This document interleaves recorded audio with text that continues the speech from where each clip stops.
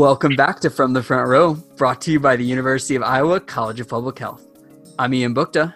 And I'm Emma Metter, in for Oge Chibo. If this is your first time with us, welcome. We're a student-run podcast that tackles issues in public health. Hey Ian, what are we talking about today? Well, recently, news sources have been noting outbreaks of COVID-19 among agricultural workers, like in meatpacking factories. Iowa has a substantial number of migrant workers, so we wanted to talk about it here on this podcast. For those of you who might not know, a migrant worker is a person who moves to another country or area in order to find employment, in particular seasonal or temporary work. These workers help feed our country. In a lot of ways, they provide the workforce that makes sure that food gets from the farm and then prepared and to the table. And this was an episode that we had been thinking about making for quite a while now. And it just so happened that we are making it in the middle of a pandemic. And so we're going to talk about the times prior to the pandemic, and we're also going to think about what's happened since this virus has descended across our country. So we sat down with Brianna Reha-Klinsky from Proteus, an organization that provides job training, healthcare, and assistance to those who work in agriculture in Iowa, Nebraska, and Indiana. The interview focused on migrant health before and after the start of the pandemic. All right, here's our interview with Brianna Reha-Klinsky. So my name is Brianna Reha-Klinsky, and I work with Proteus. We're a federally qualified healthcare center, community healthcare center, funded by HRSA, which is the Health Resources and Service Administration, which funds all community health centers across the country. We have offices all over the state of Iowa, in Fort Dodge, Iowa City, and Des Moines, and I work out of the Iowa City office. Proteus serves migrant and seasonal farm workers in various ways. We do tuition assistance, job training, but the program that I work in is the Migrant Health Program. So we hold mobile clinics around the state, usually staffed by me, a few interns, and our providers, who are usually PAs, NPs. We've had a few MDs in my tenure. My title is healthcare manager, which kind of covers a lot of things. I'm sort of like the clinic manager and scheduler. I'm like an MA of sorts, a case manager, patient navigator, interpreter. I do a lot of stuff. Well, thank you for sharing all that you do, and we'll get even more into what all the functions of Proteus are. But one question we want to start quite general is, what do migrant workers do, and how do they fit into food production? Yeah, absolutely. So I can speak mostly to Iowa's farm workers, since that is what I'm most familiar with. So there's a few types of work being done around here. There's crop labor, people working with livestock. There's also meat packing. To be clear, Proteus does not work with meat packers. While they often are migrant workers, they are not considered agricultural workers unless they work with live animals. So that is where the line is drawn in the language of our grant. So I had to make that clear. But it's true that sometimes people who we have patients who work at a meat packing plant in part of the year, and then in the summer they'll go work on a farm doing crop labor. That is how those people qualify. So we do still have patients who work in that setting as well. Otherwise, there are people who are doing crop labor. They're detasseling corn, people who sort seeds for research, working with livestock. We have patients who work on both large scale and small scale farms. Perfect. So expanding off that a little bit, how do migrant agriculture workers affect everyone in the country? Yeah, absolutely. So obviously everyone eats, right? So 3/4 of the agricultural labor force are immigrants.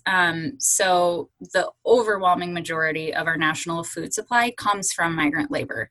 Like fruits, vegetables, wine, a lot of that comes from California farms, which are run by migrant workers. But right here in Iowa, we lead the country in corn and soy production. And corn and soy are in everything. Any bread that you can buy at the supermarket, almost any processed food has some product of one of those two crops. Yeah. But I mean, even if you only eat food that you grew yourself, like, do you drive a car? Because at this point, almost all gasoline is produced with ethanol, which is a product of corn.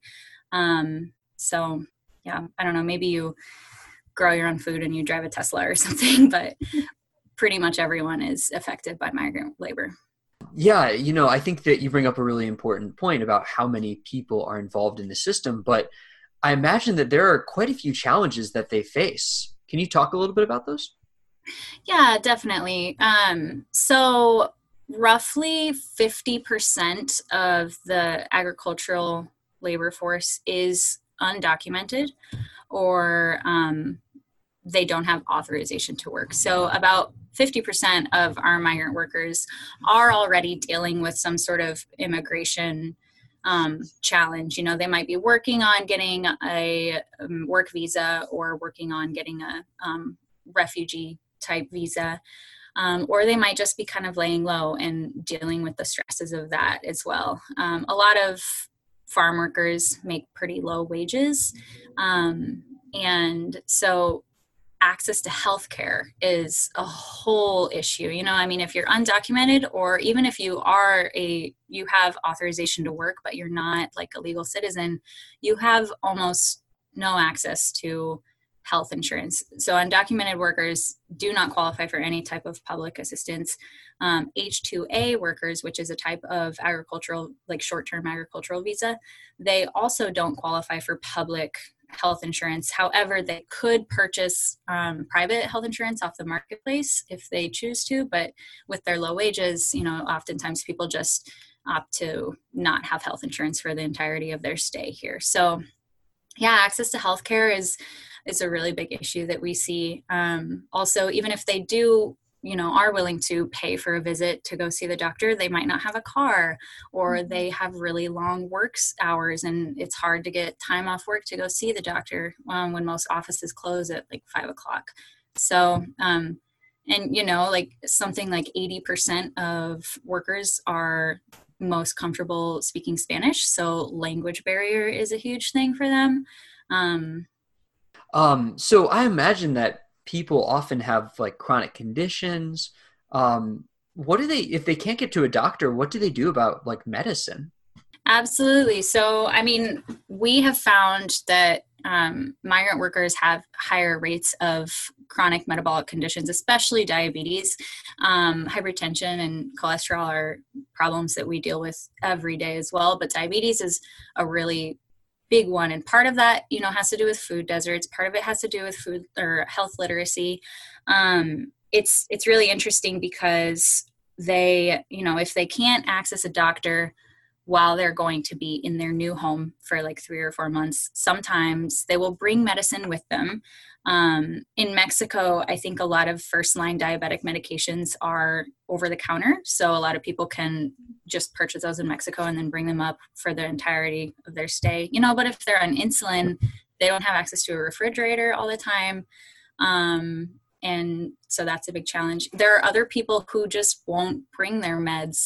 They might just choose to go the couple of months that they're here without their medication. And whether they realize the risk that they're taking, kind of differs based on the patient. There are organizations that do a really good job in trying to fill that gap. The Migrant Clinicians Network is our organization that also receives funding from HRSA, and they work to connect migrant workers to a new low-cost healthcare center in their new home.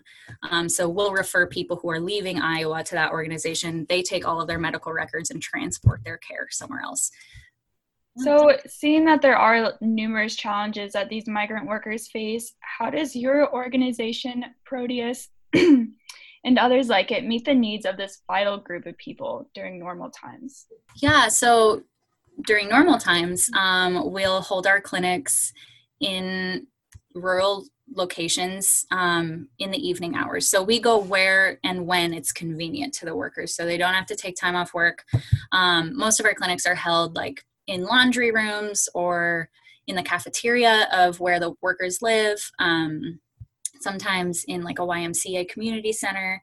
And we just set up our mobile clinic with our screens and our mobile point of care testing devices, and we'll stay there until 10 o'clock sometimes at night, and the patients will come to us and we'll conduct our primary care visits.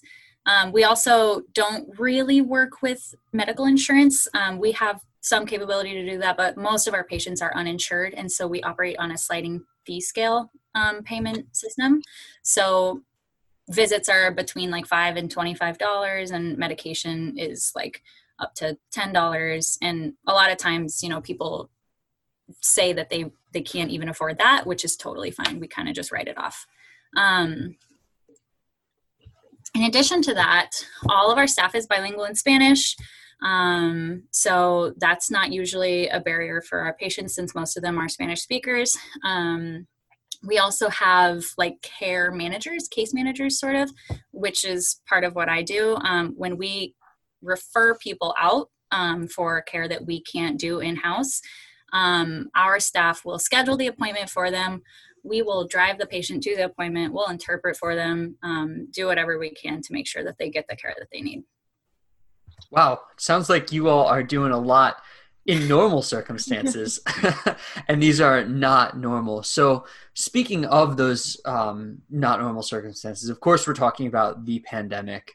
And, I think that in a lot of people's minds, they've been thinking a lot about migrant workers, specifically because they've been hearing about the ones who have become ill in meatpacking plants. But they're not the only ones who are being affected by the coronavirus pandemic. So can you talk about how the reality for migrant workers has changed since the start of this global pandemic? Yeah. So one tiny piece of that is that I read recently that the State Department is scaling back on the allowed H-2A visas, which are those agricultural visas I mentioned earlier.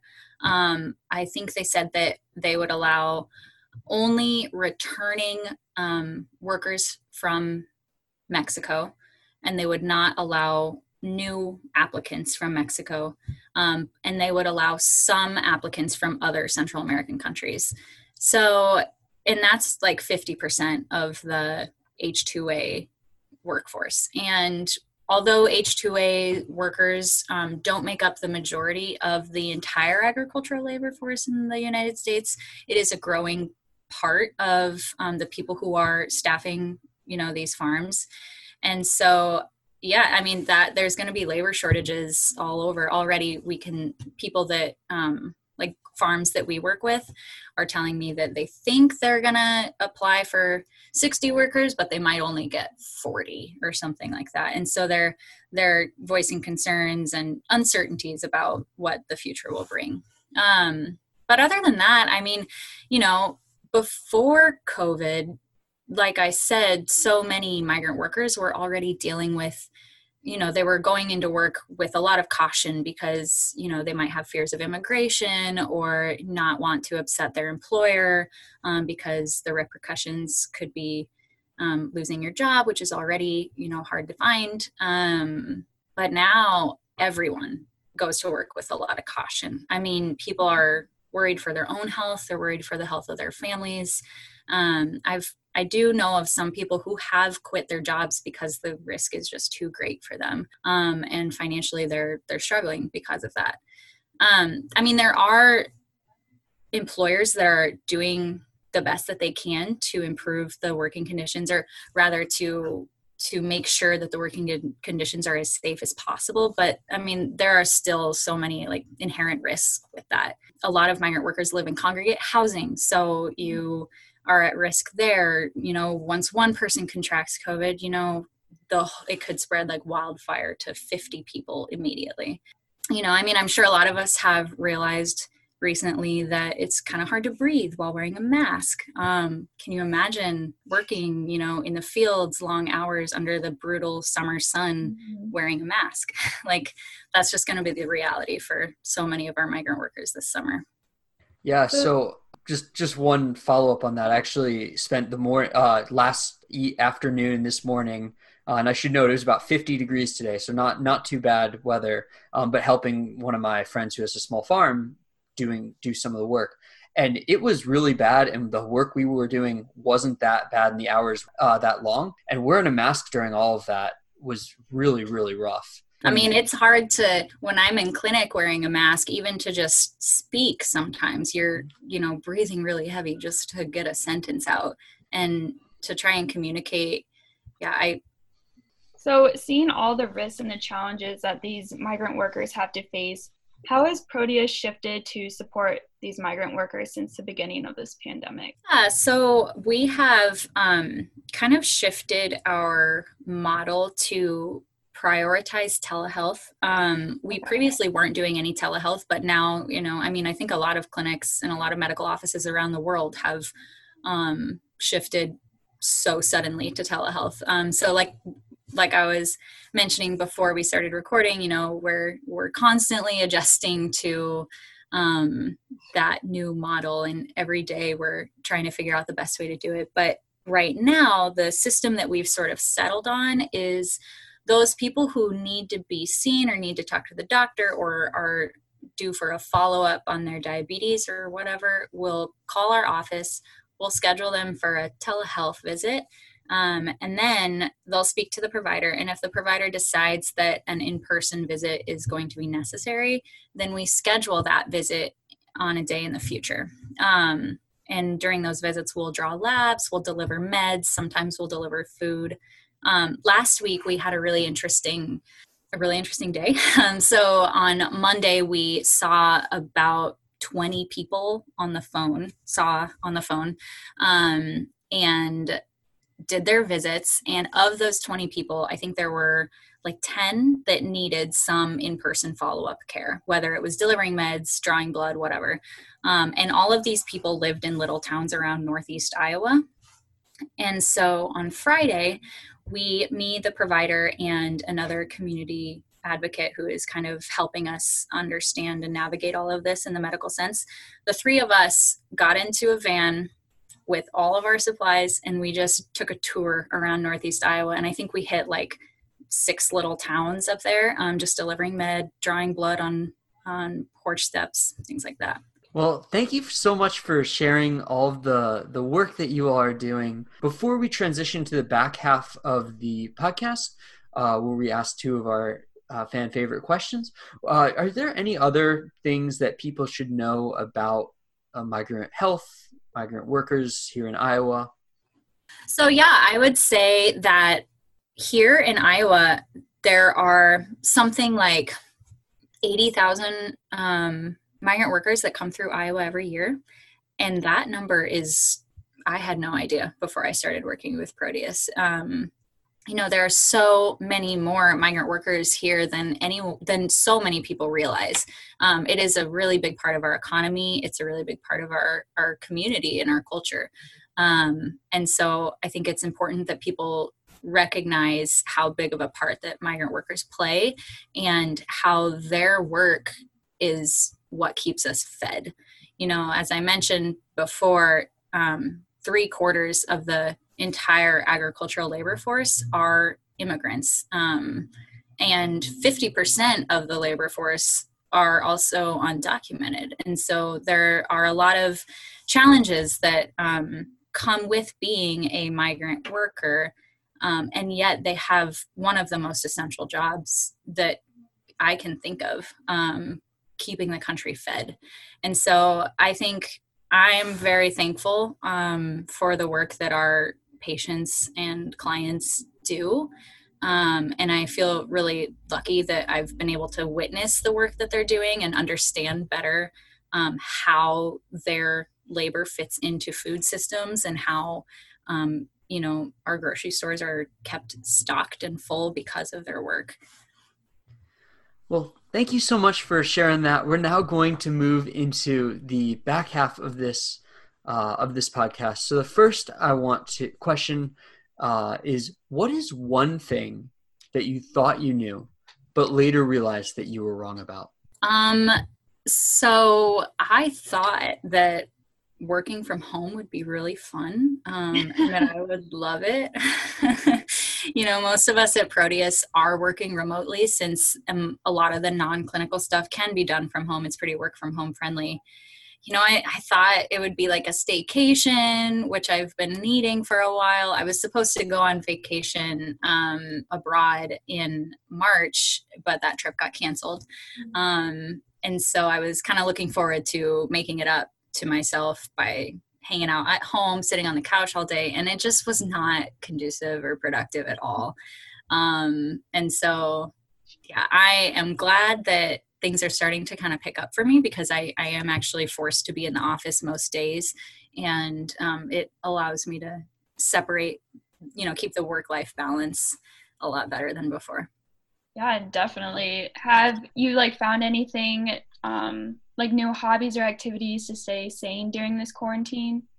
I have, yeah. So I really like to cook, and I have always kind of done that, but lately my cooking has kind of taken more of a focus on foraged foods. Ooh. So my partner is a big biker, so he and I will go biking to, random heavily forested areas within the Klondike and hunt for morels, ramps, nettles, stuff like that. And it's been really fun to figure out how to find that stuff, how I can cook it, etc. But I haven't been super successful with morels yet, so yeah, hopefully soon we'll find more. Yeah, good luck. My wife brought home some and made a just absolutely wonderful flatbread, and it was my first time ever having fresh morels, and wow. I'm so jealous. They're delicious. Yeah, well, thank you so much for coming on the pod. Where can people learn more about Proteus and your mission? Yeah, so we're on Facebook, Proteus Inc. But yeah, Facebook is really active. We post a lot about the work that we're doing, about the campaigns that we're running, and just like migrant agricultural worker related news. So Facebook is a great place to see. Great. Well, we'll throw a link to your Facebook in our show notes. Otherwise, thank you so much for coming on the pod today. Absolutely. Thanks, guys.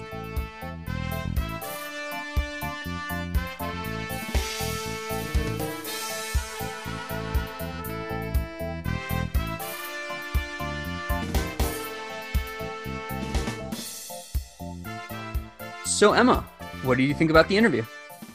I learned so much from this interview. I wasn't aware of the large-scale impact these migrant workers play in our society. Making up 3/4 of our labor force regarding food supply is very significant and just highlights the crucial role they play. And like Brianna said, countless items have either corn or soy in them. We really just owe so much to these migrant workers and all they do for us. And I was also unaware of what wonderful things Proteus does. They really just go above and beyond to provide crucial health care and assistance to these migrant workers who under normal circumstances wouldn't have the means to these services. Like when she was saying that they drive to the individuals' homes and provide medicine and they even take blood samples, that's just amazing. Or hosting the mobile clinics and laundry rooms at night, which is where and when they could reach a lot of these migrant workers. I just think Proteus deserves so much credit for what they do. It's truly amazing, and they are doing so much to help strengthen public health in the communities. So overall, I just thought it was a very insightful interview, and I learned a lot about the significant role that these migrant workers play in our society. Yeah, and if you don't mind me pulling out a thread from that, you talked about, and Brianna talked about how, they had to travel to the migrants because, a lot of them don't have cars. Iowa people, indulge me for a second because not all of our listenership is from around here, but there can be quite a huge distance between our cities and townships. And it's kind of difficult to move. Sometimes our public transportation doesn't always go where people need to. And this is a very, very minor example from my own life, but I have to pick up a truck from Cedar Rapids because I'm moving this weekend, and getting there without a car is quite a challenge, and if you don't know someone with a car, luckily enough I do, getting from place to place is incredibly difficult. And that's a major barrier because we are a rural state. It is a major barrier to getting a lot of things that people need, especially healthcare. One of the things that we're really coping with here in Iowa is how do we deliver healthcare in these rural areas that are maybe an hour from the nearest hospital. Yeah, definitely. I think so they're providing these appointments for like $5 to $25, which is just significantly lower than what we would be having to pay in our normal appointments at the doctor's office. So they're really just going out of their way to be able to provide these healthcare services. Yeah, I think you bring up a really good point that access to care is just so important. More even especially now for our essential workers, is just all the more important that people have the access to care that they need at a price that they can afford. Thank you again to Brianna Reha-Klensky. If you are interested in learning more about meatpacking plants, specifically in this pandemic, our friends at Share Public Health released an episode about meatpacking plants, and it's definitely worth a listen. Yeah, I would definitely check that out. Share Public Health has created quite a few good podcasts. And yeah, otherwise, we are out of here. You can find us on Facebook at the University of Iowa College of Public Health. We're on iTunes and Spotify as well as the University of Iowa College of Public Health. Let us know what you thought about this episode and series at cphgradambassador@uiowa.edu. That's cphgradambassador@uiowa.edu. This episode of From the Front Row was hosted by Emma Metter and Ian Bukta. It was edited and produced by Ian Bukta. And thank you again to our guest, Brianna Reha-Klensky, for coming on the pod this week. This podcast is brought to you by the University of Iowa College of Public Health. See you next week, everybody. Stay safe.